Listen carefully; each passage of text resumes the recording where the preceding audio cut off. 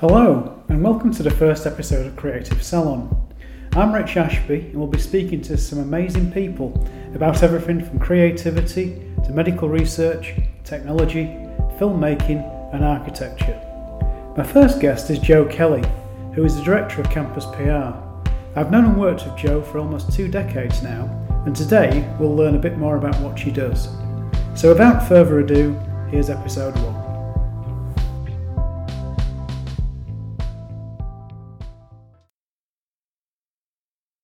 Hi Jo, so thanks for joining us on the show today. Now the first thing I wanted to ask you, what led you to set up Campus PR? Hey Rich. Yeah, well, setting up Campus PR actually happened by accident rather than design. I've been working at the University of Leeds for about 8 years, and then I moved into the university's technology transfer office that dealt with research commercialisation, and I was there for about 3 years.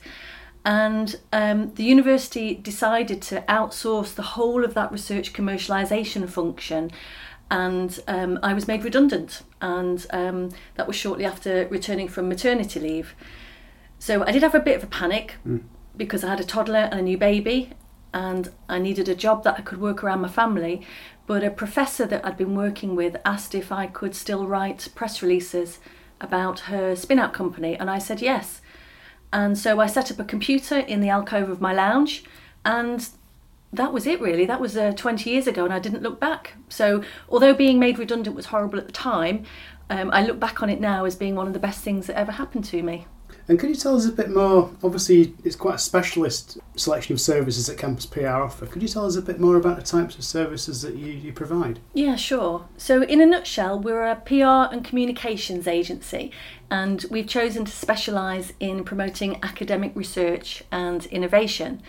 And that means we work with universities, research institutes and organisations that fund research, and we help them to tell the world about what they're doing and help them raise their profile. So if, for example, you read in the paper, scientists at the University of wherever have discovered that, that's the kind of story that we would normally, or we would be expected to be working on, and the kind of thing that we might be involved in. Yeah. And then more specifically, we can tailor that research information to targeted audiences or industries to create new opportunities for collaboration or new partnership opportunities. And that's something that we actually really enjoy doing, because we find out that as a result of something that we've done, perhaps a new collaboration or a new partnership has been set up, and it's really rewarding to feel that we've had a role to play in that. So in terms of services, a great deal of our work is publicising research in the media, producing media releases or pitching stories to journalists in the print or the broadcast media. We also write about research for websites and publications, and if appropriate, we help to find visual ways to promote research, and we do that with yourself at DocCumo. Thank you very much, Richard. Oh, thank you. So we try and choose the approach that works best for whichever story we're promoting or the target audience that we're trying to reach. Perfect, great. And there's often a lot of misconceptions about the role that PR companies play. So are there any specific myths that you'd like to debunk? Yeah, I think there are. I mean, as you say, there are all sorts of PR agencies who specialise in all different industry sectors.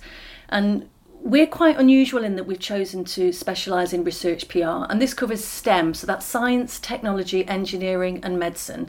And I'd like to debunk the myth that PR companies will do anything, including distorting the truth, in order to get publicity, because our integrity is absolutely key to our reputation.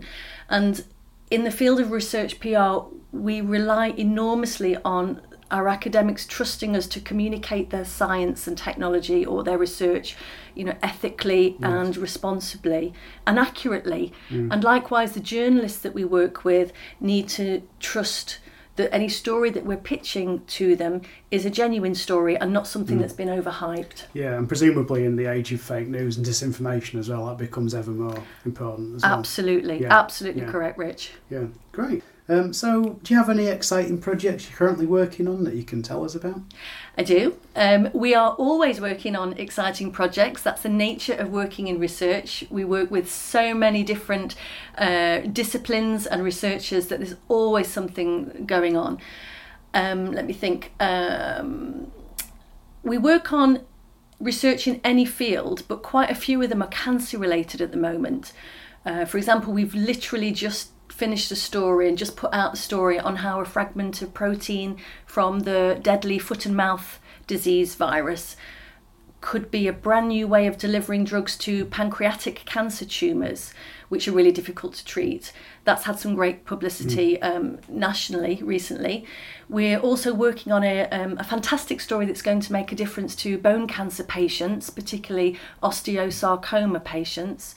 And we're also working on a story about an exciting finding in breast cancer that I really can't say any more about at the moment. That's amazing. We've also been asked to help the Rosalind Franklin Institute to promote the centenary of Rosalind Franklin's birth.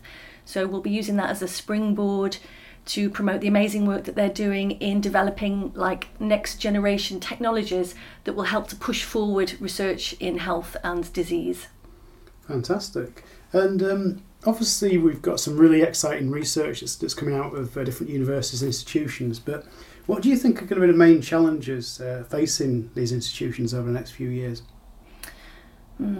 Well, from our perspective, we think, or we anticipate, that one of the biggest challenges is going to be around Brexit. That's going to be a challenge in terms of the availability of researchers to move between the UK and the rest of Europe. We think that it's going to affect the ability of UK researchers to access certain big pots of European research funding, or to be part of a big European collaboration on taking part in a research project. Yeah. So of course much of this remains to be seen and negotiated and decided. But I think it's very uncertain about what the ramifications of Brexit are going to be. I suppose even at a kind of earlier stage, the Erasmus scheme as well, so students being able to go and study in Europe and things like that will be affected as well. So, there's a lot of things that remain to be seen, and not all of them are going to have good outcomes, I think, for UK researchers, which is a terrible shame, I think. Yeah. Do you think we'll see an increase? Obviously it's a bit early to say, but do you think we'll see an increase in research collaborations in the US or other sort of non-European countries at all, or is that? Gosh, that's a good point. Yeah, possibly. I mean, it remains to be seen, and I wouldn't like to speak on behalf of the researchers, but that is a possibility. But it's such a shame because there are such strong collaborations existing already between UK and Europe. Yeah. Okay, thank you. So another thing I'd like to ask you is in terms of who inspires you and the team creatively. What really kind of excites you as a team? We're all members of a informal national network of press and PR officers who work in STEM, science, technology, engineering, medicine, and that network's called STEMPRA. And STEMPRA is a fantastic, friendly network which organises training events and workshops every month and has big discussion, email discussion groups. And I think that the members of STEMPRA all feed off each other in terms of what works for them, what's worked for them in certain situations, or sharing best practice. And we take a lot of inspiration from STEMPRA. So, very, very pleased to be involved in that network. Great, brilliant. And you mentioned before you do a lot of work with cancer research, oncology research, but I know you frequently work in partnership with the Pancreatic Cancer Research Fund. So could you tell us a bit more about the work that you do with that charity, please? Yeah, Pancreatic Cancer Research Fund, or PCRF. We're particularly fond of this client because it is a fabulous, tiny cancer charity based in London, and it funds cutting-edge, really world-class, innovative early-stage research into pancreatic cancer. And it's really important little charity because central funding for pancreatic cancer is very low, and pancreatic cancer itself has a terrible survival rate. I mean, it still remains in its single figures really, and it's a very highly aggressive cancer. And we don't think it gets a profile that it deserves. So we have been working with PCRF for 10 years now, and helping to promote the amazing outcomes of funded projects that it supports.